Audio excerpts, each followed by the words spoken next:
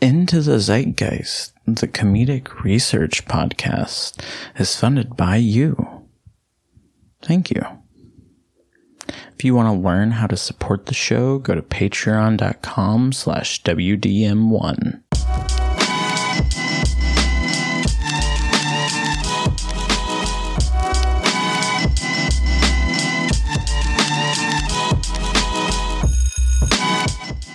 Hello and hi. Welcome to Into the Zeitgeist. My name is David Waters, and I'm joined as always by my friend and colleague, Shannon, the Let's Go Party Boffman. You know who I'm going to party with, David. Is that a trick question? Is that like me? Oh, I was going to say Ken, but okay. Oh, damn. Well, I mean, it's only appropriate. Did you have a Ken doll growing up? I did. You did? Yeah. No. It was the regular boring Ken, though. Oh, the regular boring Ken. There's a line between them now. I didn't realize that there were so many versions. Obviously, there's cool Ken and there's regular Ken. You know, we never had, I don't think my sister's ever had a Ken doll. I've never messed with, but obviously they are like iconic and just pieces of, like a brand. Barbie is a brand, like a fucking brand. Yeah. Ken is his own brand tho. But anyways, how that has shifted. That's what we're here for today. Our sisters always like never had clothes for their Barbies, and their like limbs were, whenever you push somebody or like in the movies, they like push somebody downstairs and their leg is like crooked because their leg is broken. Yes, yeah, bruh. yes. These Barbies like actually like step on one in the night, go into the bathroom. Their or hair's whatever. all like wild. It's like, you seen Rugrats? Yeah. Like that one. Cynthia? Yeah, Cynthia's doll. Oh, Cynthia is. Angelica's is the doll. person. I see. Oh my God. Yeah, those are our Barbies. Oh, that's fun. Well, That's anyway, funny. For the uninitiated, Into the Zeitgeist is our bi-weekly comedic research podcast where we explore touchstones of the past and bring them back up to be talked about and shit like that. Yep. Shannon, let's get into a little housekeeping and then we can go into it more because I think that is going to be a special episode. Just want to remind the audience to go check out our Patreon at patreon.com/WDM1. It's there that we have a $1 tier where you can get for $1 you can get a monthly bonus episode every month. It's I have something special. Actually, you know what? I'll tell you about it right now. We're gonna do bowling this next bonus episode, and I went and talked to somebody in Arlington from the International Technology Research Center. It has no indication that it is related to bowling at all, but nonetheless, it's like it's right by Six Flags. Just right by Six Flags. Yeah. But I went over there museum and interviewed a guy who works there. His name is Lou Marquez, and he's a gold coach for the USBC, the United States Bowling Congress. And so he's a coach of coaches. Yeah, so it's going to be a good one. Definitely subscribe and check it out. But we also do have a $5 tier where you can get your early episodes 2 days early. And then $10 for producer credits. We'll give you a shout out at the end of the episodes. Thanks, moms. Yeah, thanks, and moms. Aunt Charlotte. Yeah, right. For the three of you. I couldn't be more grateful. Oh, Lord. But also, rate and review. Check out our Facebook, Instagram. Last week, Shannon, we didn't do our typical episode. We did reflections. How do you think we did on that? I feel like we did good, but I don't know if it's like, I just constantly keep thinking of things like, oh, I should have talked about that. Or like, oh, this new thing reminds me of that. Like, It's a lot with the Dixie Chicks, I feel like, because I think that topic was the one that was so new to me that like now I'm like, oh, that reminds me of the Dixie Chicks or the Chicks. It's funny you were talking well, in that vein, but earlier about going down rabbit holes, and you were talking to me about Nirvana, and I was like, oh my gosh, you went down the rabbit hole with pretty much all our episodes. I mean, you have it. I mean, that's what we do. So, but yeah, no. It's a good time. Yeah, today's I'm really excited for. How did you feel about Reflections? I felt pretty good about it. I think that we covered it really well. You said that you went to NCTC's Rocky Horror Picture Show thing. Yeah. How did that go? They did a performance of it. Oh my God, I'm glad you brought that up. It was so interesting. They did a lot of gender bending with the parts, which, I mean, the show's known to do. Nice. So the narrator was actually like more feminine. Oh, nice. So nice. I liked that. That was cool. fun. I like that. During the rain scene, like where it's raining and Brad and Janet are running up to the Like mansion. walking to the castle, yeah. They like squirted water guns at us. During that song, they were squirting water guns at everyone the whole time. Oh, that's but fun. it was okay because they gave us these like bags of props, and so we covered our heads with newspapers, like Janet does. That's interesting. It was fun. Huh. Wow, that's a good time. Oh yeah, we like threw toilet paper. There were glow sticks involved. Yeah, great time, great Whoever show. had to clean up that, I'm sorry. It wasn't that bad. Yeah, okay. Like water and toilet paper, yeah, it's bad. I know. I did. bad combo. I do have a tendency to like leave things as soon as possible so I don't get asked to help clean up. Smartest thing I probably heard all day. So selfish. Who cares? That's what we talked about in Rocky Horror. Oh, hey, Don't dream it, be it. right, exactly. Leave that mess. Yeah, right. Shannon is not being that, not cleaning that shit up. Oh, that's good shit. Ooh, okay. That was fun. So, I guess let's go ahead and jump into the opening segment, Purging Our Sins. Yeah, what have you got in store, David? I don't. We're trying to tie our sins to each of these episodes, and I was just thinking of more like toys from my childhood. My sin is that I was a dinosaur freak. Really? Yeah, I was a dinosaur freak whenever I was younger. I was obsessed with dinosaurs. Like Jurassic Park 3 was the coolest movie to me. And yeah, I had so many fucking toys of fucking dinosaurs. Like I remember this T-Rex one, and then I don't know what the one that has the fucking maul on the end of it, like a fucking a mace. Is that what you call it? Yeah. It's like at the end of its tail. Oh yeah, I had one of those. You also know a lot about dinosaurs. Shut the fuck up. I don't know if that was sass at all, but It was. That was valid. oh, that's good. That's good stuff. Yeah, no, so that's my sin. I was definitely a freak about it. I would, there's another sin tacked on to it is, I guess when I was younger, I was big into the dinosaurs, but I was also into like Hot Wheels or whatever. Okay. And I had one of those mats where it was like driving lanes. Yes. Have you ever seen those memes where it's just like only the people who know these streets are like the realists or something like that? Yeah. I had one of those, and my dinosaurs would fucking fuck up that town. That little fucking rug of a town. I just imagine the like broken Barbies all over the mat from the dinosaurs.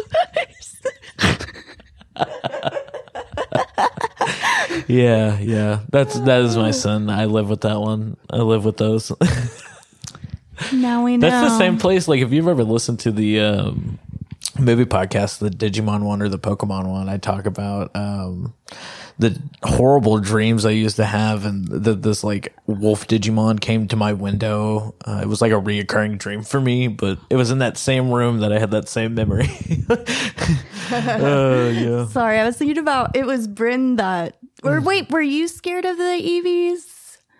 No, that was her sister. Okay, that was Bryn. I was listening to that clip the Bryn other day. would It's a good torment one. their sister. That's right. A little psychological damage never hurt nobody. Man, kids and their imaginations. Right. Oh, Lord. Yeah, let's get into it, Shannon. I wonder what these kids are thinking with this topic. Yeah, do you want to introduce it? Sure. Yeah, it was. We're doing Magic Earring Kin, or is it Earring Magic Kin? I don't think it really matters if you Google either one. You're gonna find earring magic. What's the wiki say? I think the wiki says earring magic. Yeah, Earring Magic Kin. And this topic was influenced, told to me by my friend Justin Cook. I'll call him my friend. I haven't talked to him in months, but you know. That would be an acquaintance, Shannon. That would be an acquaintance. My acquaintance, former colleague, professor, doctor, I believe he's a doctor now. Dr. Cook. Nice. Sorry if you're not. Have him on. But I feel like you should be. If he does come on, it'd be a third. Like, we would just call him doctor anyway. Right? That's what I'm saying. Like, I'm going to call you Dr. Cook, whether you're a doctor You came or not. up with this awesome topic idea. I was reading into doing some research yesterday and today. And yeah, it's wild stuff. When you had brought it up to me originally, I was like, what the fuck are you talking about? I was like, I don't know what the fuck a Ken doll is. I mean, I knew what a Ken doll was, but I wasn't putting the Ken doll like it was a version of it, Yeah, because I get that. Why would you? Like, you probably wouldn't even recognize that there were different Barbie versions. Like, it's just Barbie to some people, right? I know. Okay. I knew there were friends. There was a general group of Barbies who just hung out together. Some of them were boyfriend, girlfriends. Some of them were friends. I wonder if there was any drama. Well, I mean, a little bit later, I think we'll talk about it. Right? True enough. But I mean, that really brings us right into our reminiscing rewind. Rewind. I can't say words. But so you played with dinosaurs. Did you play with dolls or action figures with your dinosaurs? So I just think it's the holy trinity of dolls. The holy trinity of just toys in general for my past. It's so I was also big into wrestling dolls, or not dolls, wrestling action figures, the little ones. Not little ones. They were probably, I don't know, I was about to say 12 inches. And I was like, holy shit, that's a fucking big ass. That's how big they make them now. No, it was it's 6 inches, I think. Okay. So it was smaller, but it was just to be able to throw them across the room with more velocity. They did a hell of a power bomb, and the bitch went into the flow. Yeah. So did you just want to collect them to see which one would be thrown the furthest? No, I still had my imagination then, and I was just I have a thing with wrestling. I don't really like it too much anymore, but back in the day, I used to go to my friend's house and we would watch wrestling every Friday, SmackDown specifically. And then I came over on Mondays, and it was recurring Monday, Friday. I'm like, oh Lord. And then he had them, and I was just like, okay, I might get into this. So Holy Trinity, it's the I mean, I guess that's how it works, right? Someone started the Pokemon trend, someone started the Digimon trend. Fair. It's how it starts. Okay, now I just gotta know. I gotta know what kind of I told you what toys I played with when I was younger. What did you play with? Well, we know about my Furbies. Yes, we do. The demonic ones. Yes. I did have a suitcase that was filled with Barbie things. It was a Barbie suitcase. It even had when you opened the suitcase, there were spots you could put the dolls. Oh, nice. It was a legit thing. It was my grandma's sewing kit, but for Barbies. But for Barbies. So I did play with Barbies. I also, though, I'm kind of You made me think of this. More than I liked Barbies, I liked these things called Polly Pockets. Oh, I know. You knew that? Yeah. You remember the Polly Pockets. We should definitely do an episode about that. I used to love like the way their clothes felt like they were gooey, but then they Ew. I did not get that. Like maybe gooey's not the right word, but that's a bed. Yeah. They weren't like they were like plastic. They weren't like cotton or like Barbie clothes. But they weren't cotton, but they weren't plastic. They were really easy mix. to take on and off and like to put on the doll and to like change. Interesting. Wait, they have like Velcro? No, it wasn't Velcro. It was like plastic. Like I don't know how to explain it. But it was easier than like regular Barbie clothes. But I also had a little Polly Pocket car and like a beach house. You made me think of something earlier with bringing that up about another one that I was into, but I just can't. It's not coming to mind at the moment. Maybe if it comes up, I'll interrupt. I was going to mention this too because I had one of the like robot dogs. Robot dog. Oh yeah, the ones with the ticker over the eyes. Yeah, so yeah. We mentioned that one. Played with that for about a month. you know what? Came to mind. I added it to the topic list that I think we should do. Do you remember Hit Clips at all? Hit Clips. They were like tiny. It was like a toy. Like it was like a very like bare bones MP3 player, and then they had the little little tiny CDs, and it was like a micro USB or something. Yes, I had one. You would throw it in and play part of a famous song, whatever was on there. Yeah. Like I remember Backstreet Boys, Britney I had was on there. You had NSYNC on there. Okay, yeah. We should talk about that one. That one we had a lot of those. Did you ever have a tape player? Like a cassette player? We had my mom and dad's car. Oh, you didn't have like a portable one. I did when I was a kid. But I think it was like my mom's and she let me use it. Right. I was like, I thought you were about to say like pull out my A-track. I've never had a record player. Me either. A lot of my friends in college had them. I know. I've known a few people who have had them. My old roommate. But do they ever use it though? My old roommate would. She would use hers. Okay, like that's one out of so many.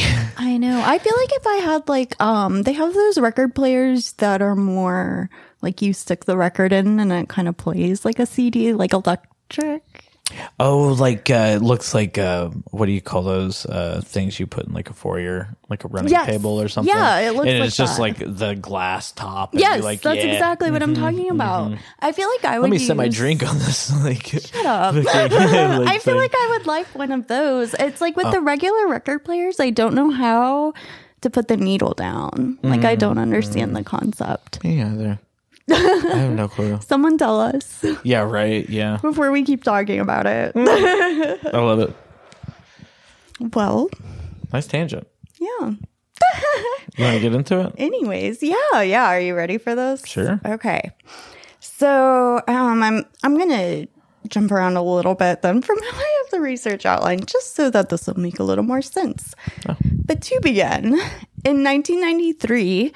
Manufacturers, I think y'all know what I'm trying to say. Manufacturers. Thank you.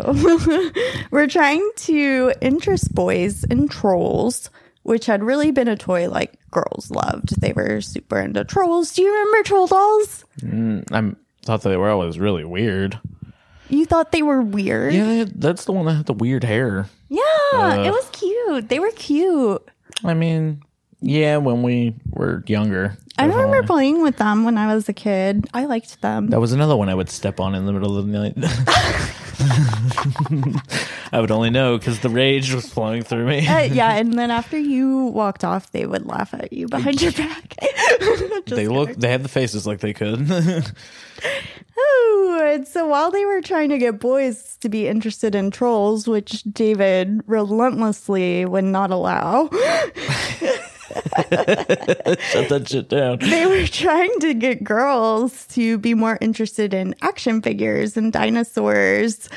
Hey, David. Hey, shut up. Which were more popular among boys. And And interestingly, I think I read, and I might mention this again later, I'm sorry if I do, but I read earlier that She-Ra, He-Man's sister, Yeah. was like one of the only action figures that was like geared towards girls like for a really long time. Huh. Yeah. That's interesting. Do you like He-Man? Would you fall for that? I've seen like an episode of He-Man. Oh, yeah. What about you? Did you used to watch it? No, not my time. I mean, Isn't He-Man like 80s? I feel like it, but Daniel, my boyfriend, he knows all about He-Man. Oh. But he also knew about Earring Magic Ken. So, Okay. like, I don't know how Maybe he he's knows just a about toy things. aficionado. Ooh, love that's it. funny. Anyways, so what these manufacturers were doing is that they were attempting to gender bend, which is an attempt to broaden their business by moving toys across the rigid boundary that divides the toy world into two camps, pink and blue. So I really thought that was an interesting idea because something we'll see is there's a dichotomy, I think. I don't know if that's the right word, but there's definitely a parallel here between, or I would suggest there's a parallel here between the idea of girl toys and boy toys, as well as toys geared towards white children and toys geared towards black children. I was thinking when you were talking just a second ago about McDonald's specifically.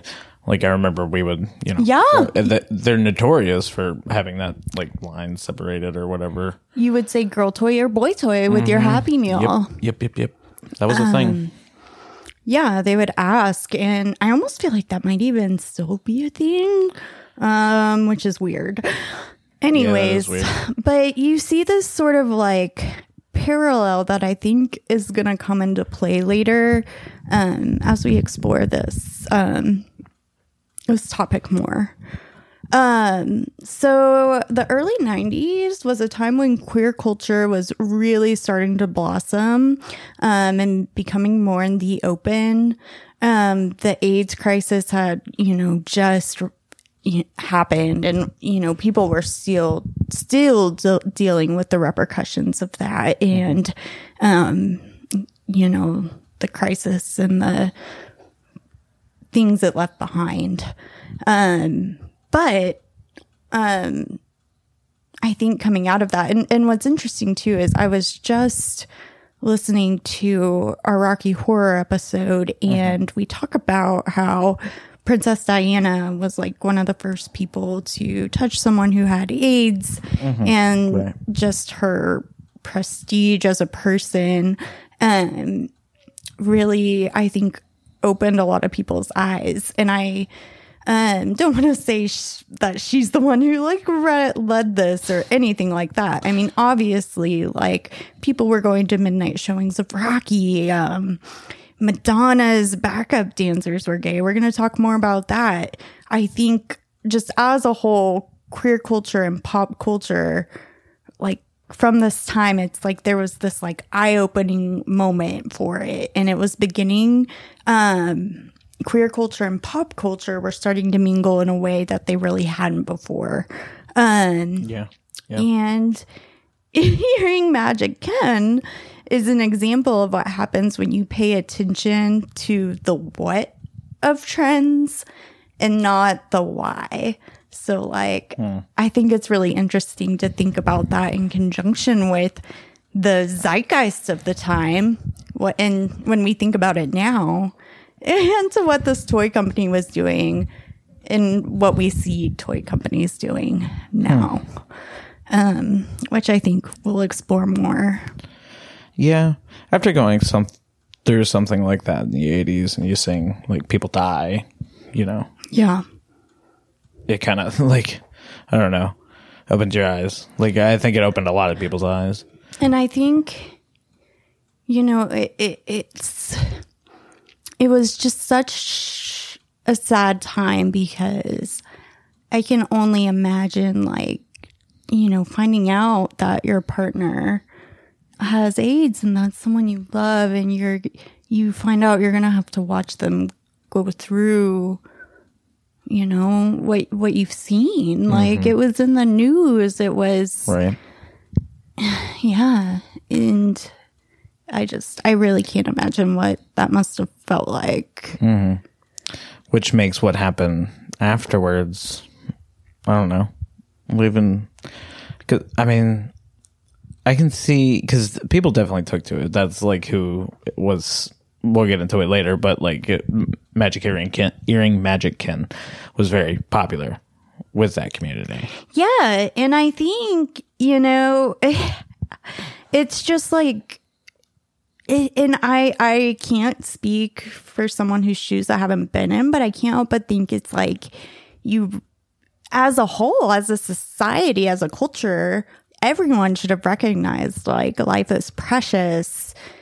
And it's like we talked about in Rocky, like you only have now to be yourself. Mm-hmm. And like if that's what inspired people to be who they are, like I think that's what I'm trying to say here. Like, that's the why. Like, that's the why of a quote unquote trend, which I don't necessarily like to think of like a revolution as a trend, but it's, they're kind of in conjunction together when you think about this sort of really queer culture taking off, getting a name by people, and, thinking about that and the pop culture trends within it that spread out, Yeah.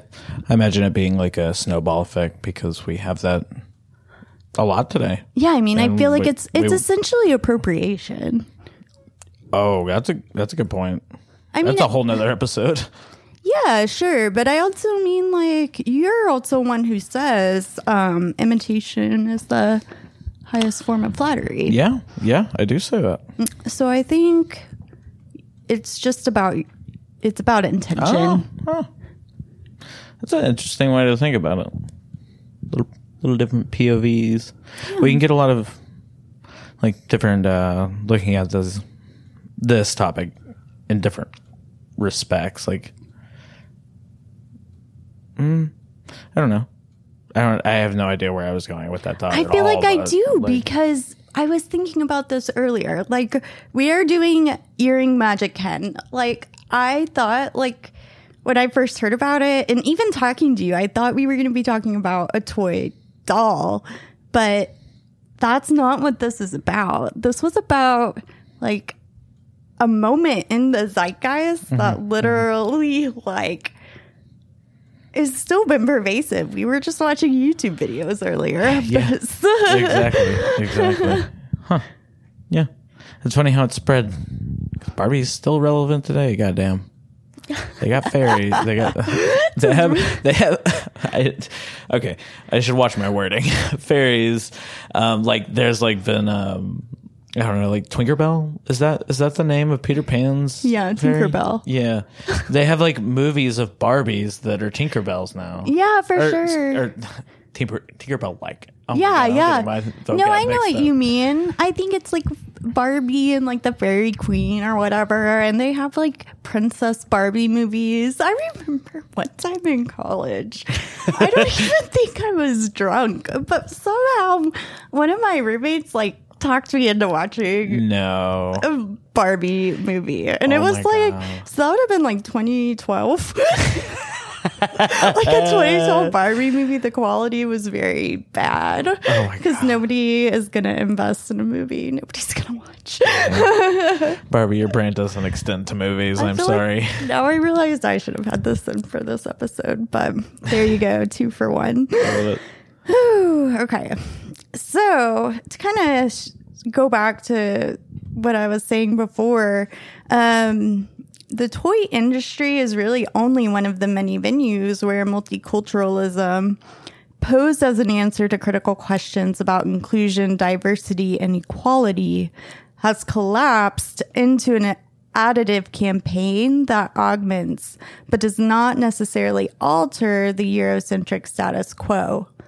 Barbie gone ethnic by the way of dye jobs and costume changes seems to be but a metaphor for the way multiculturalism has been used as a kind of quick fix by both liberal humanism and late capitalism. So that actually came from an author who just wrote this incredible article, and I'm going to talk more about it in a second. But it's called Barbie and the Deep Play of Difference. And it really just explores this idea in a way that once I read it, I was like, wow, how have I not seen through this? But anyways, what's your reaction to that? Yeah, being young, I never thought of anything like this, but just reading this little section you got here, that seems like a very high level idea, because there's a lot of tendrils that go from that. It's kind of, it's making me think of, like, we were talking earlier about, like, shit that, keeps coming up from our past episodes, and how, like, overreach it, like we just mentioned Rocky Horror. Exactly. Like, and how I want to read that book now. Definitely. So that actually is, or it's an article, excuse me. Yeah, it's an article. It is in a book, and the book is linked in the show notes. And if you're nice to me, I might be able to send you a PDF of the specific article. Wow. Are you talking to me? Only David. Just kidding. I mean, hey, send me a message. Maybe I'll get back to you. Let me send you to this Instagram. Let me DM you this PDF. Lordy. But so, yeah, whenever I read that, I was like, wow, like thinking of a Eurocentric status quo, and the author goes on to talk about, and I'm going to bring this idea up again later, but I want to bring it up now in kind of a different way. But the author talks about how when Mattel realized like they needed to make a black Barbie doll, all they did was use the same Barbie mold and just made her black. Right. Yeah, just changed up the dye or whatever the hell. And it's used. Like... You get it, because it's a company that is just about production, about profit, and profit, but it's also like these are real people. And interestingly, I don't think I referenced anything from it in here, but it's linked in the show notes. I read an article by a woman who kind of makes a case against this. She says that little girls want to play with perfection because that's what they want to be, that's what they want to play with, that's what they want to imagine. But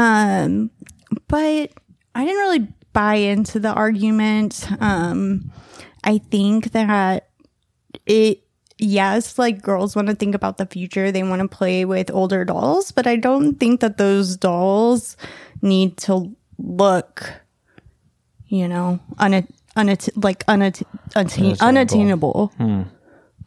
That's interesting. That has a parallel with, beauty standards today. Yeah, and I mean... that's weird to think, because I'm just thinking of the ways that it does that. But Barbie, yeah. Thinking about it now, yeah, they kind of put up unrealistic... you don't look like a Barbie. When people get like plastic surgery, they're like, they use the word Barbie, like, oh, you're getting Barbied up or whatever the hell. I don't know. Like, I don't know. I'd people say like, that sounds like something. Yeah. Or like, I don't know, like getting ready to go on a night out, getting Barbied up. I don't know. And what's interesting when you think about it too is like different cultures have different beauty standards. So it's like odd to think like that you would just make this unrealistic beauty standard for this doll. Like, it's a doll. I was, I'm going to save it for later. Go ahead. Okay. Well, I'm going to kind of go back to Earring Magic King, because I know everyone is excited to hear more about him. Yes, I know I am. Earring Magickin was also commonly known as Newkin, and we'll get to some other names for him in a minute. Newkin is a version of the Ken doll that was manufactured by Mattel, like I said, in 1993. And it was a companion doll to Earring Magic Barbie. And David will read to you later about how Earring Magic Barbie also had other friends. She was Earring Magic Ken was one of 6 dolls that made up the Earring Magic line of products. I believe he was the only male doll, masculine doll. I mean, they're dolls. They don't Was have he genders. at the end of the product line? I wonder. That's interesting. I wish I knew that. So Lisa McKendall was Mattel's manager at the time of Earring Magic Ken's production. She was the manager of marketing and communications. She explained that Ken's new look was an attempt at bringing Ken up to date. So apparently, Mattel did a survey where they asked girls if Barbie should get a new boyfriend or stick with Ken. And the girls wanted Ken, but they wanted him to look cooler. I imagine like a focus group meeting with all these children. I know! Ken's so lame. There's something else I want to point out. Yeah. This lady's name, Mick Kendall. Oh my God! Kendall. That's our real conspiracy corner. That's a conspiracy corner there. Of course she was put into the Oh my God! Now I'm like, am I being punked? Was this whole article written by like Mike Okay, I cannot Hunt? take credit for that joke because I listened to a podcast earlier today that Shut up! that mentioned it. Oh, it was so funny. It's called the Cock and Bull, and I've never really looked into it until today. They'd had an episode on it. I'll put it in the show notes. But That's hilarious. oh my God, that's fun. That's funny. Whew. Okay. Well, I'm glad I said her name correctly. Look Right. at me for once. So anyway, before giving regular Ugly Ken the boot, the toy giant Mattel decided to survey the gaggle, like I said. And I think they really were like hoping for this male Barbie or masculine Barbie to make a comeback. So the kids also had like suggestions for how to make him cool. David, if you had to make a Ken doll look cool today, what would your suggestions be? I would give him a pea coat. I would give him a beanie. I would give him some glasses. Oh my God. He would be wearing pants, definitely. I love that your cool Ken is like gay hipster. My cool Ken is like Pete Wentz from Fall Out Boy, just like black eyeliner, just like black vest. Oh, that's funny. My Kindle is cooler than yours. I can only imagine some girl having that same conversation like back in 93. Oh my God. At least my Kindle's a top, David. Hey, that pea coat. I want a pea coat so bad. Sweet fucking God. Okay, to be fair, I feel like you could pull off a pea coat. Oh, But I don't know about Ken. sorry, Ken. Sorry, I was imagining myself as a Ken doll. I'm just kidding. Yeah, no, I love it. Anyways, so what these kids said in 1993, it's like basically they were describing Madonna's backup dancers. They said they wanted like these club culture trends, and these things would be what inspired his look and what would eventually become a nightmare for Mattel. Because as David and I can tell you, what's hip? The queers. They are hip. Yes. Turn on MTV still today. Just kidding. But turn on MTV and watch the 7-foot-tall drag queen strut her fine stuff for the heartland. Lesbian comics were on Arsenio. Gay and lesbian activists were in the Oval Office. And there was even a live feed of the March on Washington on C-SPAN. How can you have a comic on Arsenio Hall's show? That doesn't make sense to me. I don't think it was like Arsenio Hall because he did like music on that show, right? Were there 2 shows? Oh, not comics in that regard. Like I was thinking like superhero Strips? comic. Yeah. I was like, Okay, I was like, maybe there were 2 shows. wow. I was like, oh my gosh. Way to go, marketing. Interesting. I appreciate that you were like, oh, lesbian comics. Yes. Yes, definitely. Comic Love the books. comics. Yes. Oh, man. Now that makes Yeah. more sense. Honestly, if I was going to read comics, why not? Right?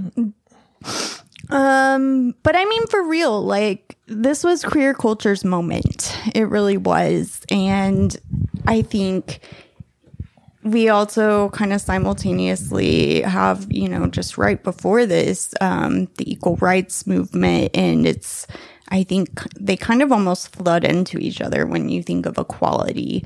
And like I said, I think, queer culture really started trends. It started movements. It literally, the Stonewall riots were literally led by trans women. And I know that happened well before this, but I think it just goes to show how pervasively zeitgeisty queer culture has been. Yeah. I was thinking earlier, like I've never thought about it in the same thought before, but like,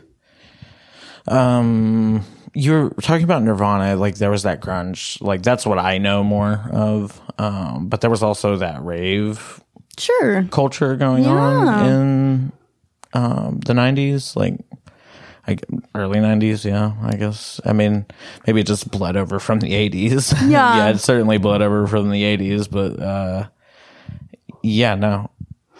It's I don't know if you talk about it at all, but like how Mattel like researched it. Okay, so there was like no source. I spent hours trying to find like just somebody trying to talk about it, but I couldn't. Like it was one of those things where it's like very pervasive, like through news or like media or whatever.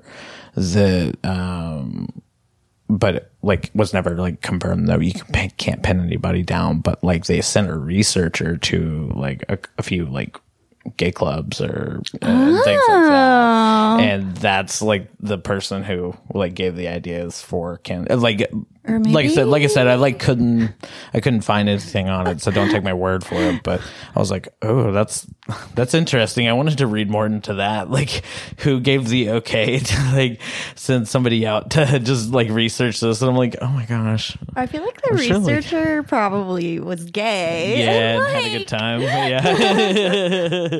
Was like, this is what's cool. Yeah.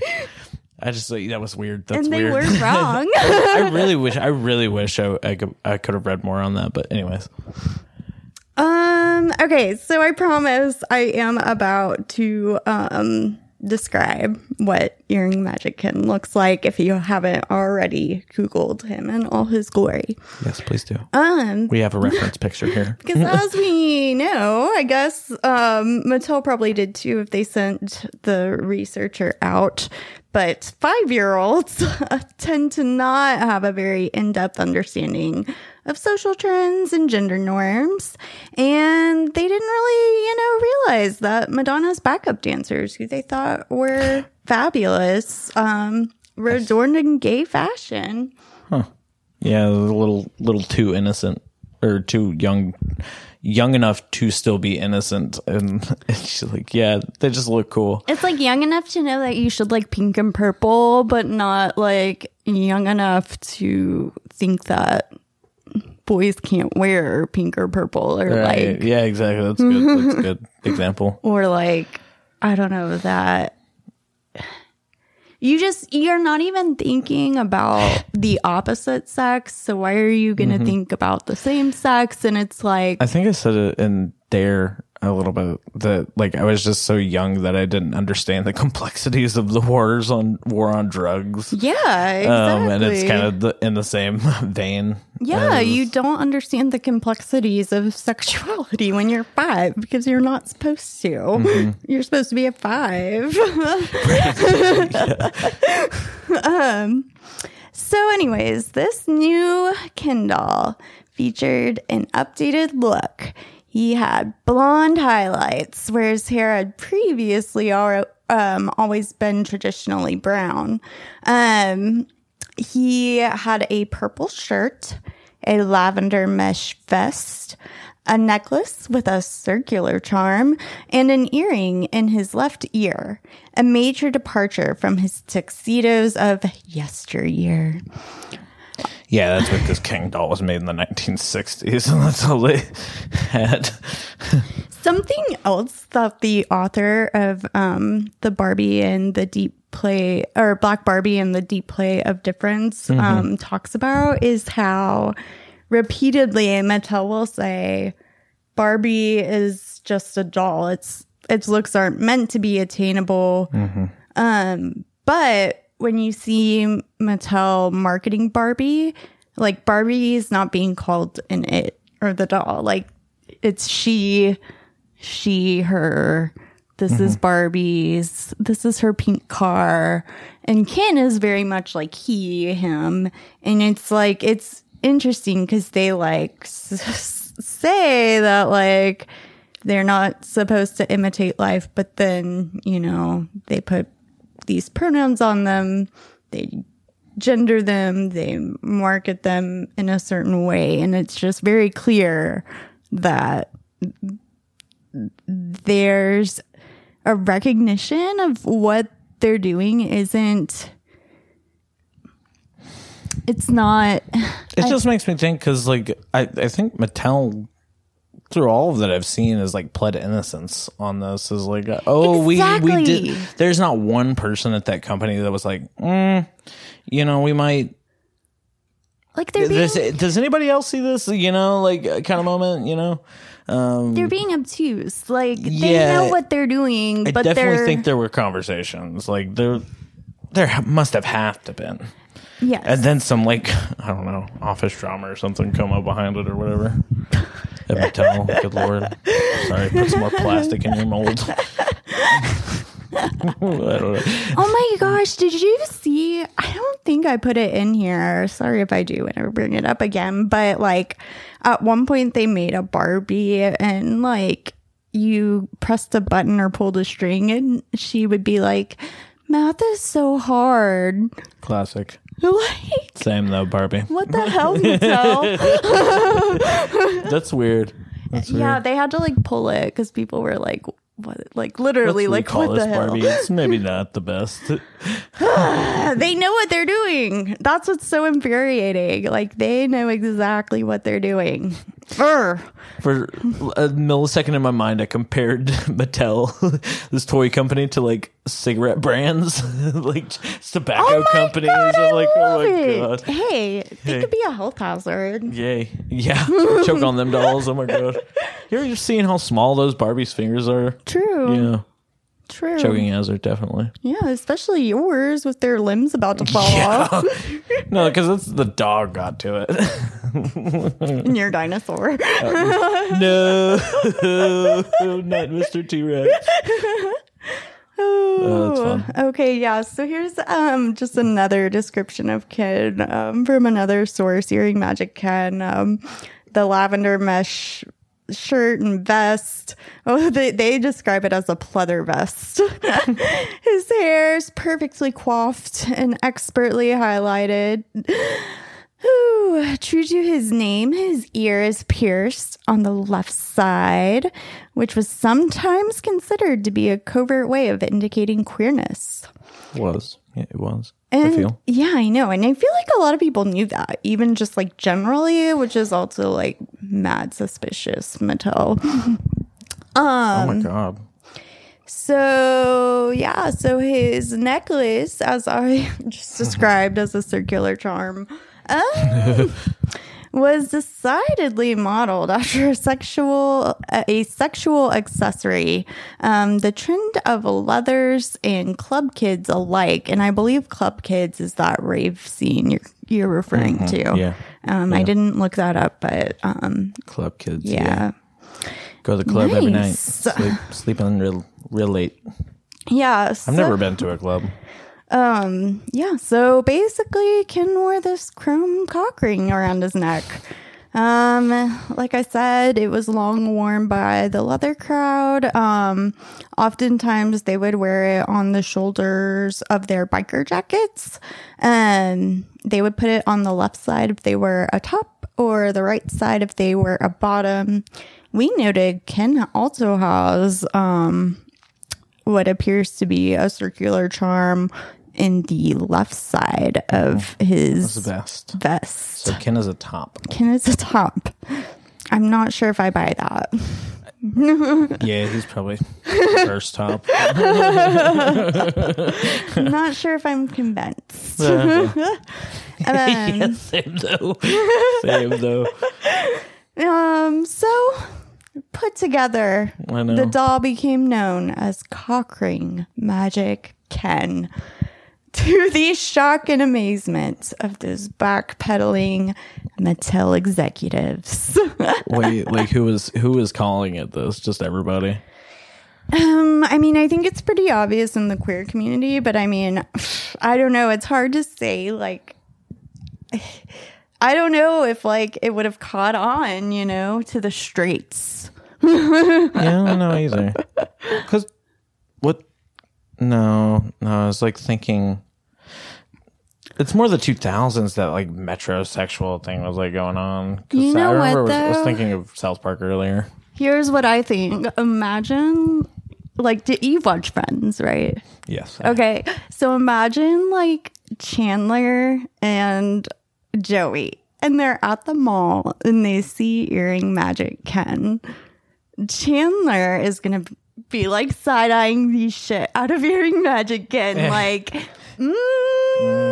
But Joey's gonna be like, oh my god, this doll, like, I need this outfit, Chandler. Right. Joey's going to go get a mesh shirt. You just wrote an episode of Friends right there, Shannon. That's just like what I picture the straights doing. That'd be a good episode. I would watch it. I don't really like Friends, but I would watch that episode. Thank you. So by May of 1993, the new Ken doll was introduced at a toy convention in New York City. I think it was like a really popular big toy convention that would happen every year in New York. That sounds like a good fucking time, but by the way. The Like toy convention? going to a toy convention, just like looking at toys all day. Yeah. Like people, prototypes of new toys. I bet you they saw Furby there. Oh my God. He was like demonic, fucked up. Or that Not this original- prototype, not this prototype. It like Shit. can't talk yet, so it's just like, wah. It's just fucking making Anyways. noise. Oh, shit. Okay, so I'm sorry, let me back up. So the doll itself was introduced at that toy convention in February of 93. And by May of 93, it was getting as much press as the new Coca-Cola. In relation to its like, Advertisement and being oh, in the okay, like, news, on TV. oh, okay. So Commercials, people were already picking this magazines. up, like since it was when it was revealed. That's when shit was like picking up, and they were like, "Oh no!" And then they released it, and then that's when the conversation started about it being. I don't know what I'm talking about. I'm just trying to get like a sequentially. Oh, like, so I'm how pretty the sure, like, idea- as soon as Homeboy came out, Yeah, that's what I was thinking. queer people were like, all over it. Oh, that's enough. That's enough months to like, because I mean, when you think about buying something, it takes you like months to like. I don't know. I'm an adult, so I don't have time to go like buy like nice stuff, but Yeah. like stuff like that I like mull on for a couple months. I could see somebody like being like, nah, okay, all right, this is, and then like it turning into minor excitement.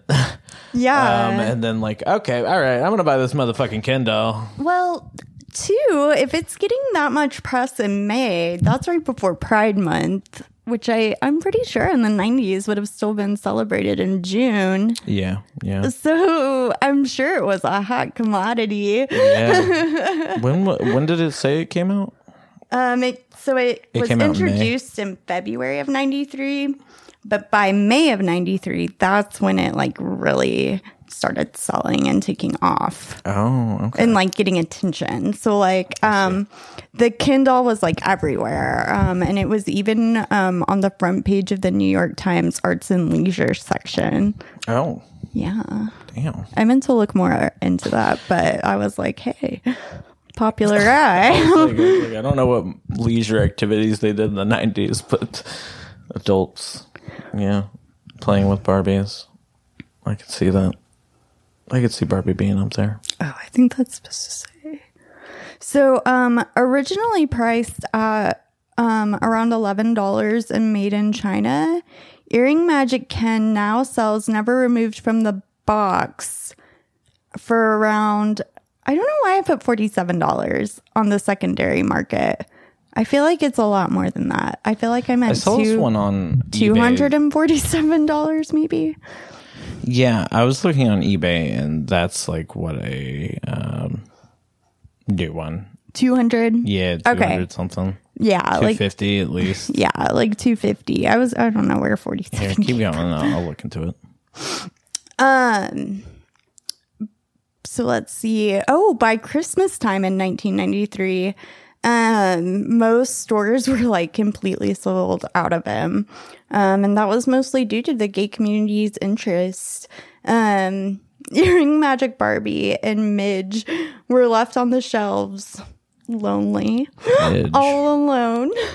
Who's Midge? That was one of the other Earring Magic dolls. Oh, that's a horrible name for a Barbie doll. I know, right?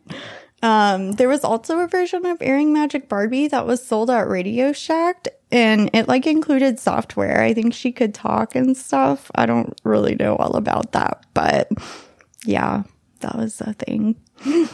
Earring Magic Barbie was a real moment. Yeah, so I guess it really depends on how mint conditions it is. Like, obviously the ones removed from the box are going to be a lot less, but I'm seeing like this one for like $340, another for like $200, but a lot of them are priced to like $65, $70.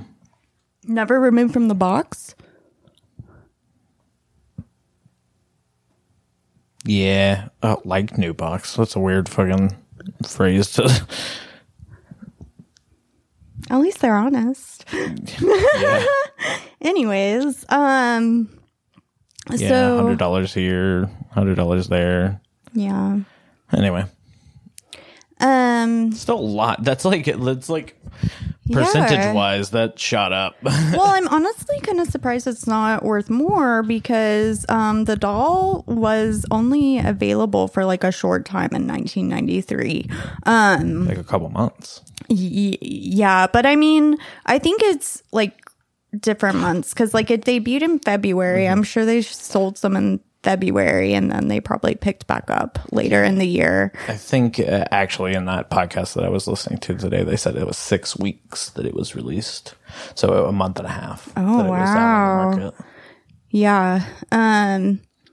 But it's apparently it still remains to be the best selling Kindle of all time. Some even suspected that he may have been the best selling Barbie of all time, but that title's still held by Totally Hair Barbie. Which how could you compete with her? You could cut her hair and make her look like Earring Magic Ken. And then you get it down and then it looks like now she looks like what is it, Cynthia? True. Yeah. To this day, that's Sorry, where she Angelica, so- lays. You had a bad life. Oh my gosh. Do you Totally hair remember Barbie has no hair anymore. Do you remember the Cynthia song? No. It not was at all. like, Cynthia, she's a really cool dancer, Cynthia. simple. And I love Boogie to it. the groove now. Oh, Shannon. There's something that I saved earlier that I definitely want to bring up. I don't know if it's a good time to do it. Feels like the right time. But there is, we were going through the photos at least, and I saw the back of the box. And there's just this great piece of marketing. Oh, yes, material this is perfect. Because here. I'm sure Midge is one of those on the back of the box. Oh, Which one is she, David? Midge is. I'll have to look closer at that one. The font's a little bit too small, but here this wonderful piece. It says, for a more mixin' matchin' earring action, look for all these earring magic dolls and earring magic fashions. That I just love those first two lines. For a more mixin' matchin' earring action. That's just a fucking jam. What is earring action? Oh my god. Why was no one questioning Mattel about that? What power do earrings have? You know what I was thinking of? It was what if what's that one show? Mad Men. And they were advertisers for this earring magic. I can only see I just would the thoughts. watch a show about that, about the people who did advertising for Earring Magic Ken, Earring Magic Barbie. I would watch a shit out of that show. Oh, so Midge is the red-haired one here in said photo. They did her dirty. They did her dirty. Yeah, with a name like that and red hair. Oh, and the other one, it's brunette Barbie. There's blonde Barbie and brunette Barbie. Sorry. They're the same mold, David. Yes, they are. Yes, they are. Oh my gosh. So many versions. I love it. What else we got, Shannon? Ooh, sorry. I'm really sorry. We've been going off the rails this episode, but what a great time it's been. Am I right? I know. I love toys. So we had cock ring magic Ken, or we Can't could leave call one him, without it. or we could just simply call him Gay Ken if we'd prefer. So he was known as Gay Ken through various media outlets, and personalities saw him as a symbol of the shifting zeitgeist of the time towards the greater integration of gay culture with mainstream pop culture. Ken, who had always been an emblem of conventional masculinity, was finally out of the closet. Mm-hmm. He did it. He did it. He Hooray. dreamt it and he did it. Yes. He saw Rocky with us. Yes, he did. You know what? Gay Ken kind of reminds me of Rocky. Like Rocky. Oh, totally. Oh, totally. Yes. If he took off the mesh top, the mesh light purple top. Yeah, and Pleather vest. he has instead of because Barbies don't have genitalia. There's just I bet right there it's just gold. Yes. It's like Rocco's underwear or whatever. Yes, exactly. That's a good idea. Looks like there's a bulge there, so. Ooh. Yeah, and so I think this is what's great about it too is Earring Magic Ken was the first time queer people weren't the butt of the Gay Ken joke. They were the ones writing this joke, saying you guys did this, Mattel did this, someone, thank God, let this happen. Somebody was questioning in the 90s, I see. Oh, so yeah, Queer Ken is the high watermark of, depending on your point of view, either queer infiltration of pop culture or the thoughtless appropriation of queer culture by heterosexuals. So, whenever I was going through the outline earlier and I saw that, you know what it reminded me of? I did that episode with Christy lately, that reverse. You haven't seen that movie podcast? With Jackie Brown. Yeah. They had that movie's genre. I believe it's Blackification. Black exploitation. Black exploitation. That was like the exploitation. quick handle for it. Yeah. But you're right. It's black exploitation. Black films. exploitation. I forget that word. What did you say? Blackification? Blackification? There was an X in there. Yeah. Somewhere. I think it's. don't know. Oh, sorry. Yeah, sorry, we're butchering that. But, nonetheless, it made me think of that when I read that. I was like, huh. Yeah. Like Quentin Tarantino's fight, kind of taking advantage of that. Like, I mean, with Pam Grier, it was a different story because she came from that, like the old 70s ones. But when I see it's like, they were like, the NAACP in California, they were like, yo, not cool. Like, why are you playing up our stereotypes? Blah, blah, blah. But then, like, on the other side of it, these movie production companies, they were like, back, it stretched from, 70s until, I think it's 70s, 80s. That's when a lot of those movies came out. But they were like, oh, we're going to like bring it to a wider audience. And I just see a parallel here with that, the two. Yeah. I think that is definitely a fair point. When you were talking, it made me think though, like, I do kind of think like it all comes down to intention. Kind of like Pam Grier being willing to be in the Quentin Tarantino film. Yeah. It's so, and this is the thing, at the end of the day, regardless if Mattel was researching gay nightclubs or, weren't trying to make Ken queer at all, at the end of the day, what they're doing is they are selling a product to aim towards girls. And at the end of the day, the point is to just sell. It's not to create a gay doll, which would also be a completely fair and valid thing to do. And I think, today that's probably happened by now. But I'm sure. It's like, if that had been their intent to be like, okay, like queer culture, it's, we need to do something for queer people to help them feel included in the Barbie brand. So we're going to create this doll. That's not going to save the world or change much, but that intent would have been better than commodifying gay culture. Right. So, yeah. Yeah.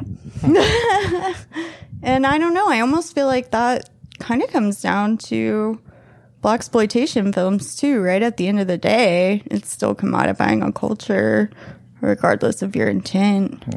But I don't know how you necessarily even begin to have conversations until people do stupid stuff like that. I don't know. Yeah, and see, that's the play, like the weird play that comes into this conversation, because like Mattel eventually recalled the doll, right? After all this like social buzz, this media storm, if you want to call it that, back in the 90s, they recalled it, and so it's like, I don't know exactly where I was going with no that, I mean, you're right. like like at the end of the day, they were like, this doll's being a perceived, kind of shows the morals of a company. Exactly. Yeah. And like I understand you had to be beholden to your fucking stockholders or whatever you call them, people. Yeah. But yeah, it's kind of weird. And they were giving into like this weird perception, like who cares what the doll looked like? Like, it's still a Ken doll. You could take the necklace off, put him in different clothes, and like, it's still just a doll. Like, it's a doll. Right. I don't know. Like, that is an interesting point that they pulled it back. Like, that really does, again, speak to their intent, just only on the other end of it, right? Like, After release. they think they're saving face, but really, you didn't. And see, that's why I kind of wanted to know the sequential order of everything happening, because, like, if this media storm or this, like, backing of the queer community, like, was behind this doll, that means, like, Mattel was, like, kind of fostering that, and then after it got a little over the top with the media storm, that's when it was like, bleh, no, we're dumping it. Sorry. Yeah, we see this all the time, right? Like, Justin Bieber started out as, like, that kid that's, like, clean cut boy, like, and then they're like, okay, this is working for us. Like Suddenly, rebranding. yeah, and then, like, you know, it's like he looks too young for the age he should be going for. You've got to rebrand so that you can sell him and make more money off of him. Miley Cyrus did it. There you go. Hey. Hannah Montana. Not having about it. Miley. We call her do you like pre-Miley or post-Miley? I like both Mileys, honestly. Yeah, I do too. Well, okay, I take that back. I like post-Miley. I don't like Hannah Montana. You know, That was another triggering show when I was younger. what's interesting to think about with Hannah Montana is like Miley. It's the same mold of her, but she has to have this, like, deception to be famous. She's like, I need to get away. My double life. Yeah. What was her? Yeah, okay. She had the name Miley Cyrus in the show, yeah. I think it was like Miley Stewart. I don't know why I know that. Yes, you do. I didn't have all her early albums, David. I didn't Lord. listen to them all the That time. was before Taylor Swift came into your life? No, it wasn't. It was at the same You time. shouldn't just like face change. She's like, no, it was not. I love it. Shannon, what else we got? Okay, we're getting there, promise. I did want to talk about there's this author I love. His name's Dan Savage. Have you heard of him? By name, I think. I don't know. what Yeah, he looks for sure. He writes a lot of queer articles. I believe he's written a few books. He's done, I think, a few TV shows. He's a very sex positive author, willing to explore queer material that maybe people still feel is taboo, even though we should really be past that. But he really just he's a really I mean, I can't speak for the community as a whole, but I think, you know, his perspective offers a lot. Yeah, I think so. And he explained that back in the late 80s and early 90s, the cock ring was a powerful gay fashion statement at the time, as well as being a sex toy. And people involved in the gay scene would often wear them stitched to their vests and as zipper pulls, while the strategic placing of the rings on clothing was sometimes used as a way of broadcasting people's sexual preferences to others who were in the know. Alongside this, they were also worn by many people as part of a necklace. You know what I was thinking? I was like, I can only imagine like going to a gay club back then, and then like you're checking out some dude or whatever, and then you're like, I can't tell where the ring's at. Like, he has too many tassels. Like, I can't see the ring. There's too many zippers. That's hilarious. Oh Lord. He just comes up to you and you're like, I don't think you're my type. Cold feet. Oh Lord. I don't think I put it in here, but I read that queer women would also sometimes just wear them as a necklace to just kind of signal that they were gay or queer. Nice. But yeah, Like with the earring that we were talking about. yeah, exactly. So Dan Savage points out what the little girls who, you know, were surveyed by Mattel and what they were telling them was cool wasn't just like what the kids' parents were wearing, unless they had, you know, hip queer relatives, your gay uncle or cousin, brother. But yeah, so they were telling these Mattel executives about Again, Madonna's backup dancers, things they were seeing in her concerts, music videos, movies. And, you know, what they were seeing was cool and what looked fun. I mean, at the end of the day, it's people who are being themselves, right? It's gay activists. It's people who are liberating themselves for perhaps the first time in their life. It's people who, you know, want to buy a magic earring Ken doll and put it on their fireplace mantle. Why not? But yeah, I think, you know, the fact that all of these people really recognize us speaks to how it does kind of go back to what you were saying about blaxploitation films, where time and time again we see white people appropriate culture, and there are some things like I personally don't think should be appropriated at all, and then there are other things where I think it comes down to intent. And you know, Dan Savage points out, like, the public, they hadn't been as accepting as we are today of queerness, but they, like, hailed the aesthetic. It was the epitome of cool. And then at the same time, so we have Earring Magic Ken, he's the epitome of cool, and then he gets taken off shelves, which just goes back to what you said earlier. Yeah. Yeah, because if there's not intent behind that reason, I don't know. Like, I've never heard of anything having intent, you know? Yeah. That's a deliberate decision, especially. Like, you would think it being the highest selling Ken doll, you were seeing these numbers. Exactly. And you still decided to pull it. Like, oh my gosh, it's like making us so much money. Oh, I don't know if it was like, because Barbie was the big thing. Like, I don't know if it was like priced differently than the Barbie or whatever, but it's still, at the time it was like $11. Yeah, so it's like maybe give or take depending what state you're in. Texas. But yeah, that is a deliberate decision. Like, if you were thinking about your stockholder, they're thinking more about the brand image that Mattel itself or Barbie had in general, like trying to protect that.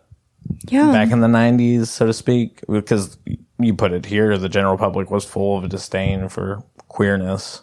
Exactly. But, yeah, they were giving that. That was the cool thing, going to the raves, going to the clubs. Yeah.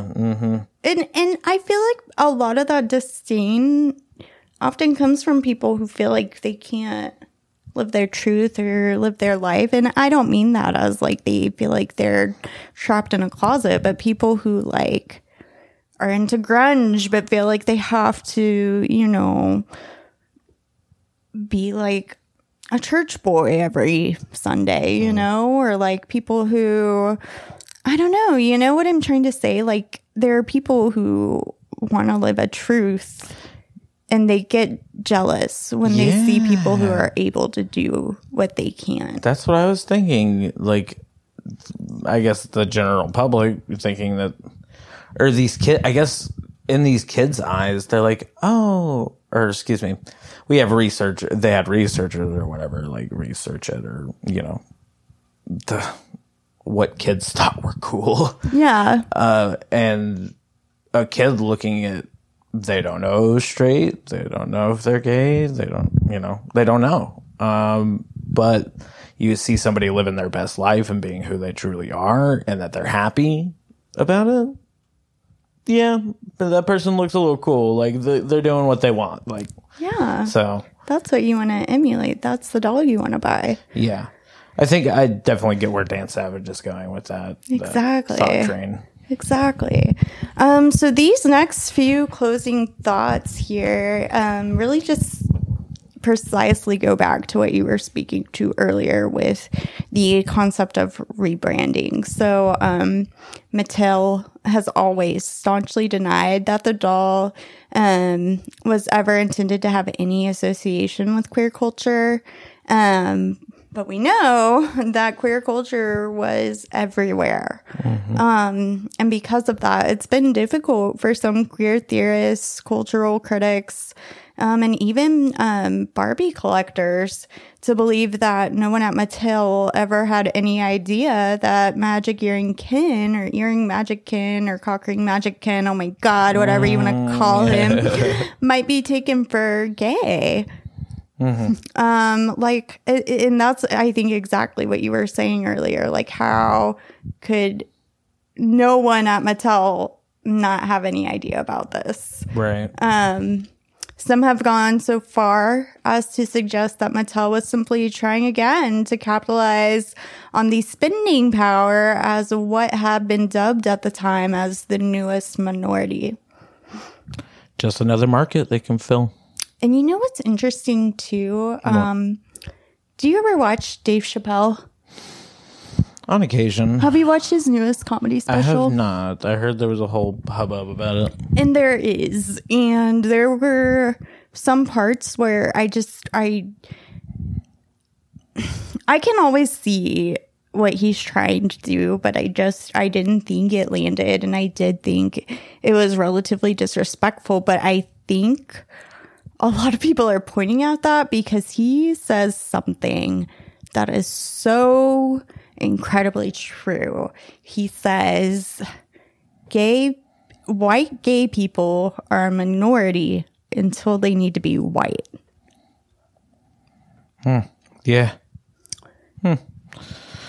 Oh, that's deep. That's a deep one. And I think for me growing up, like, I'm not gonna lie, I've seen this, and I've seen it because my mom Sharon is white, and she'll be the first to tell you that she's socially liberal but fiscally conservative. And she gets to say that because she's white. Like, and I don't mean that in a bad way. And I'm sure there's people of all color who could agree with that. But I think it's easy to say that when you've been in a position of privilege and you've had certain opportunities afforded to you in life, that you know that people of color haven't. And I think, recognizing that as something that's formed my belief that, I need to give back to my community. I want there to be, universal health care. I want there to be, I don't know what else, but I just know that, like, for me, it's about giving back, not about, like, what I can take anymore. Wow. That's powerful. Dave Chappelle, I'll have to check that out. I'm not... So, I mean, hate on Dave Chappelle all you want, but I would just ask, anybody to really sit with that and think about it. And I just really thought that was a valid point that he made. It's nice getting different POVs like that. I really wish we could have like a fucking 60 minutes about this. Like, it would be awesome to have like I don't know. Ooh, got the idea, putting it in the little bank. I'm gonna make a Kindle documentary. And I do say, and I'm sorry if it's controversial, I do agree with what Dave Chappelle said, but what's interesting here about Earring Magic Ken is that, Black Barbie dolls stayed on the shelves. It was Earring Magic Ken who was pulled. That's a good motherfucking point. And I don't want to say that is like a plot hole in Dave Chappelle's theory, but it's interesting when looking back on the perspective of the time to think about how, It's not like they put the Black Barbie doll out there and it got ripped from shelves. Exactly. Yeah. But I mean, I'm sure they got pushback, right? Oh, yeah, I'm sure. And so that's what's weird here, too, right? Is like, they're not even really getting pushback. They're just being told he's gay. Then everybody freaking out about it. Oh, my God. And they're into it. They're buying it. Right, like, yeah. You said on some episode, The Office has a funny episode about it where Toby buys the Barbie, like some new Barbie doll. It was like a Christmas episode. Oh yeah, And like he buys the Barbie doll from Daryl. It's like the black Barbie doll. And he's like, oh, Yeah. damn. Yeah, I thought about that earlier today. I was like, oh my goodness. a lot today. But yeah, anyways, I wanted to throw that out there, and then I just wanted to wrap up with the idea that at the end of the day, our regular Prince Charming Ken and Airing Magic Ken still came from the same mold. Yeah. Wait, Earring Magic Ken and who? Just our regular Prince Charming Ken, regular looking. That is true. That is true. Wow. Damn, Shannon. They ever have a black Kindle? I hope so by now. Jesus Christ. I think I was reading into it earlier. We had the redhead. That is, I don't know. And if he exists, I don't know his name off the top of my head. I know the... shit, I don't know. I'm trying to think, but I can't. Too many names. Too many Barbies. Too many Kindles. Do we want to do Conspiracy Corner first or takeaways Conspiracy Corner? Yes. McKendall. Lisa McKendall, you're the orchestrator of this all. You knew what you were doing. Oh, that was so funny. Okay, yeah. Conspiracy Corner. Here we go. Conspiracy Corner. So, hit me. Airing Magic Ken wasn't Ken's last brush with queerness, David. Wait, what was that? When Barbie and Ken broke up in 2004, many fans joked Barbie's former boyfriend had come out of the closet. Not to mention, the Ken doll featured in the Toy Story movies, especially Toy Story 3, which we were watching clips from earlier today.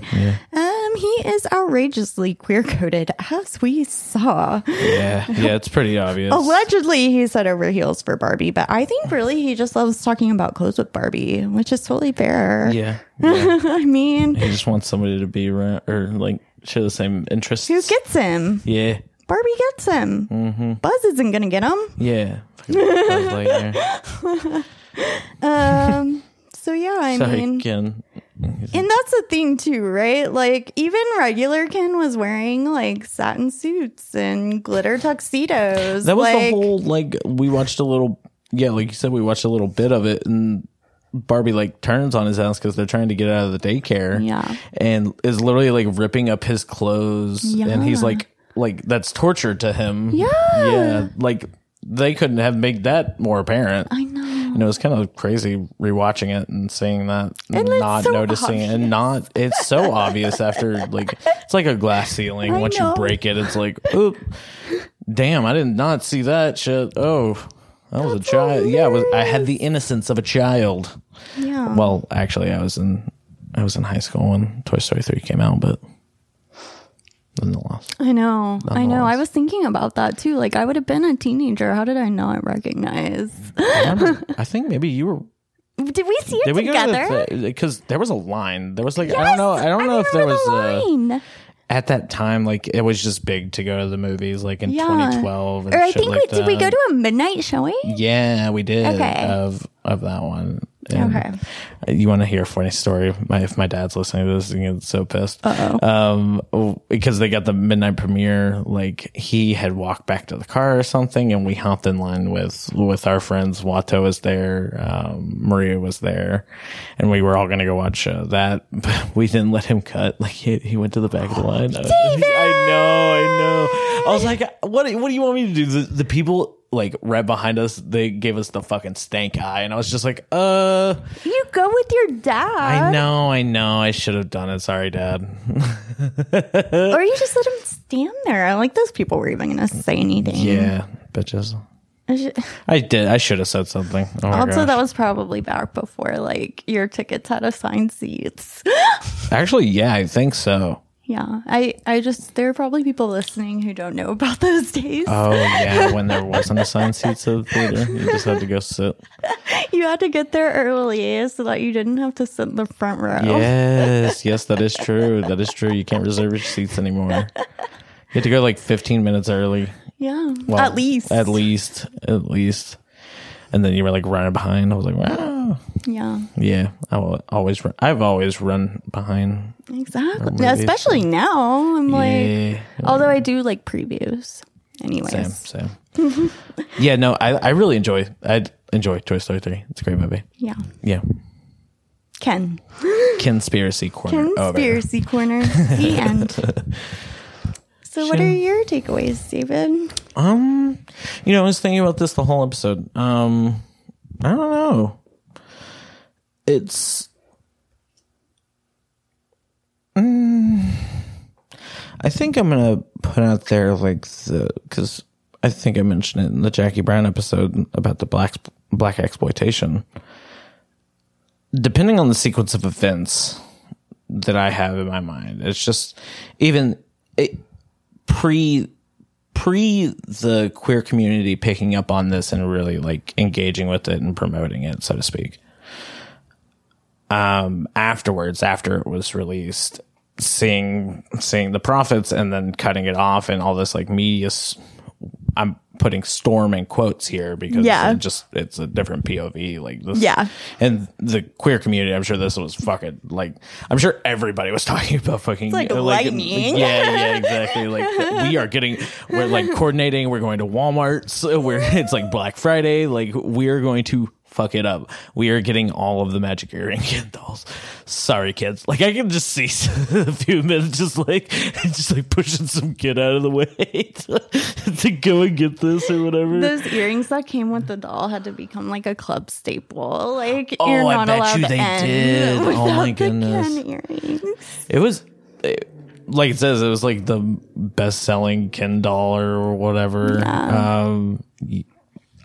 I think you're onto something, Shannon. I think you're onto something. I'm sure that was around the club. They were like, conversation starter. Exactly. Oh shit. But yeah. No, that after that happening, after those 6 weeks that it was released, or I'm just quoting that podcast that I Yeah. read earlier. I'm not sure exactly how long it went for, but yeah, after seeing just all this media coverage and all that, it really shows the moral of companies. And like an example of like Jackie Brown, it shows the morals of Hollywood. Yeah. And in this case, it's a toy company, which is really fucking weird that we're talking about. But it's just the circumstance of the different, I don't know, twists and turns. Yeah. If you want to consider that a pun, you're more than welcome to. But did you know Ken back in the day didn't have elbows? He was just like a stick man. That. Yeah. Yeah, it was weird. I watched a video of it. It's fucking so weird. Anyway, Shannon, what about you? What's your takeaway? I think like before this episode, I hadn't really thought about how there's like, and it's not just with Barbies, but there's often like this mold, right? There's this original mold that you have and you create, and I get it. Like I get like you have this already. Why are you going to create something new?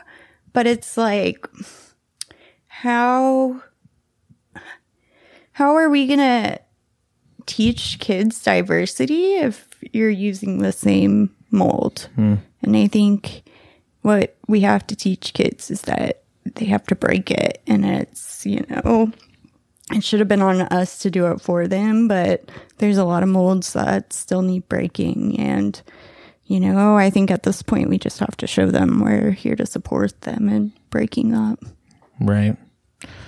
Yeah, nowadays I think it's, I was listening to NPR a lot today, so it's like a lot about teachers are getting upset about race theory, like being taught in school, like not different ways to teach race in schools. Yeah. And this is a bad example of it, but like just giving kids the freedom to learn new. You said it really well in a previous episode, just like being informed in some way. I can't remember which episode it was. Like educating yourself. Anyway. I think that might have been in the Dare episode, because there's a lot of like ownership that comes with your education. And I think if you're a kid experiencing any kind of like popular media, it should be important to you to learn about the history of what a culture's become and what it's turned into and why our zeitgeist is the way it is. Right.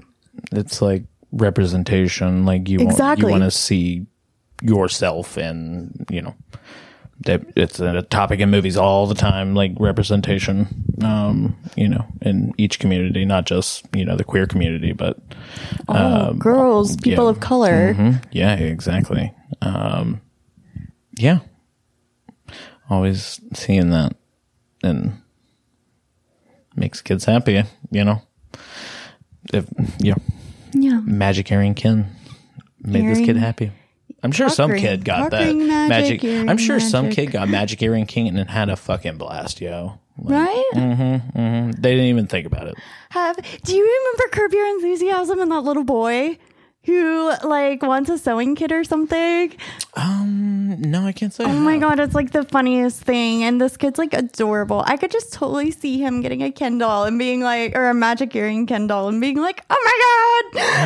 That's fun. That's You fun. need to watch that. Yeah, I actually watched an episode of Curb Your Enthusiasm. Did you watch the new one? Yeah, I did. It was funny. It was did. good. I recommend that right now, friends and fans. Yeah, friends and fans. Jen, Anyways, yeah, let's wrap it up. That was a good conversation. You it think? really was. Yeah, I think we talked about a lot of different things I didn't think we were going to talk about. Me too. And I mean, my thoughts are racing. And if you're pissed at me for referring to Dave Chappelle, let me know. I deserve it probably. But We want to hear more feedback. yeah, a way of seeing is a way of not seeing. So change my mind. Yeah, exactly. Dave Chappelle had that different POV here. Yeah. Anyways, so for everyone listening, thank you so much for listening to this episode of Into the Zeitgeist. Definitely go check out our Patreon at patreon.com/WDM1. That's where you can support us in our endeavors and talking about different toys and short stories and things like that. Oh, I added a lot of like good like. You were talking about Easy Bake Oven earlier. Yeah. I added a lot of good ones. We have some lately. good ideas. in the old. We had some good ideas in the old pipeline, as they would say in the biz. In the biz. Oh Lord. Oh, I need to watch Shark Tank so I can keep up with David over Oh here. right. Oh Lord. You better watch out, Shannon. I'm gonna be doing some MLMs. Some APAs. Oh, that's MLA. You said APA. What did you say? I said MLM, like a multi-level marketing, but APA, APA. MPA. Chicago style. Yeah, Chicago Tribune. I don't know where this has gone. Oh, hold on. Before we close, something that just came back to my mind, and I feel like I need to mention it because it was pertinent. I was listening to NPR today a lot, like I said, and there was this story about, you said Chicago, and it reminded me of it because apparently the Chicago Tribune is now like funded by this investment company that has bought like out of all of the newspapers, like 40% of all of the newspapers, and they've turned them into this like money making machine. And a lot of people, like NPR was concerned about them like influencing the news because this dude who was the head investor or whatever, like he supported Donald Trump back then. David, What? I hate to interrupt you, What? but I don't know a single person who buys newspapers. Well, like online print.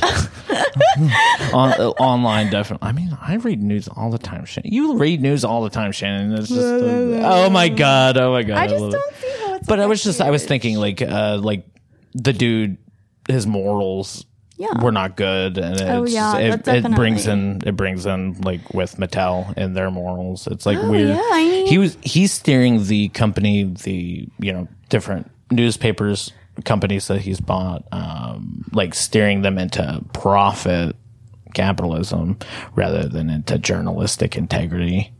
Sure. So, and then it made me think of the morals of Mattel, and if they, Well, at the end of the day, it's going to come down to the morals of capitalism, which at the end of the day aren't really morals.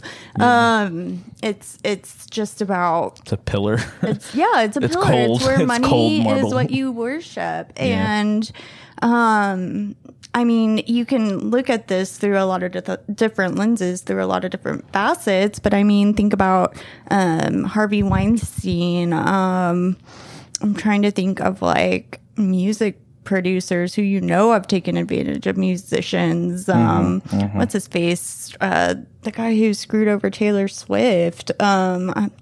I can't remember, Scooter Braun or whatever. That's a lame name. Yeah, but I mean, you see this in every facet, and you see people rebrand when they've appropriated a culture that they then realize is experiencing disdain from some other culture. Like it's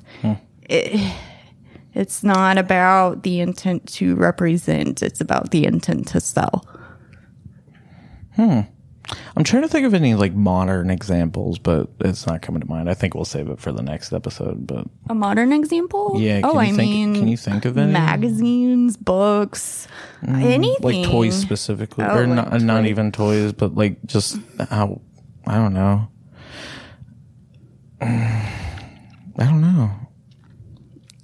Where like you can tell that they're just in it for the money. I mean, or just showing their morals, like in something that they've done, like recalled something.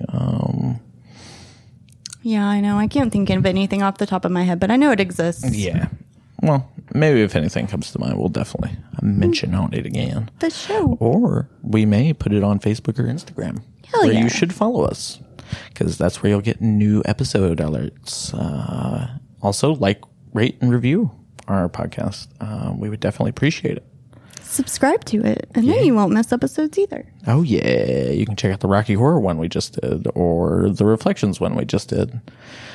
They're good times. They are good times. I can't believe we got done with one wave and we're starting another. Oh my goodness. I know. It's wild. Look at us. Look at us. Second wave. We're both exhausted. We're about to invade, so to speak. I was thinking of like aliens, like the second wave, or what is it called? The fifth wave or something? Something like that. Yeah. Anyways, on that note, I think we're ready to head out of here. I've got to go dig out my old Polly Pockets. Oh God. What was I going to say earlier? That's what I was going to mention some pun about. I got to go. I don't know. I need to go to Claire's. I need to give me some earrings. We need to go find David some clip-on earrings. Right? Yeah, exactly. No, Shannon, we are piercing them. See you at the rave. Raves. Bye. I gotta go rave. Bye, everybody.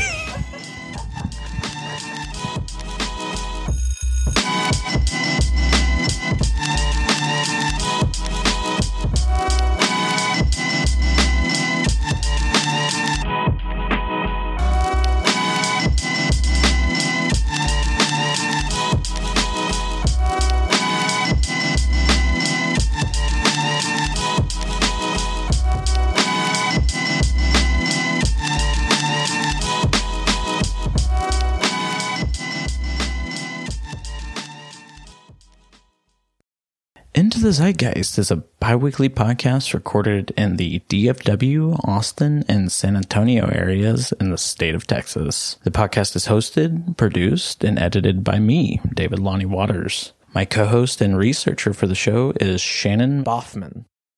As you know, all of our shows are fan-funded on Patreon at patreon.com/WDM1. The following names are at the producer support level or higher on Patreon, and for that, we're stoked for your sponsorship. Lone Star Aeronautics and Sharon.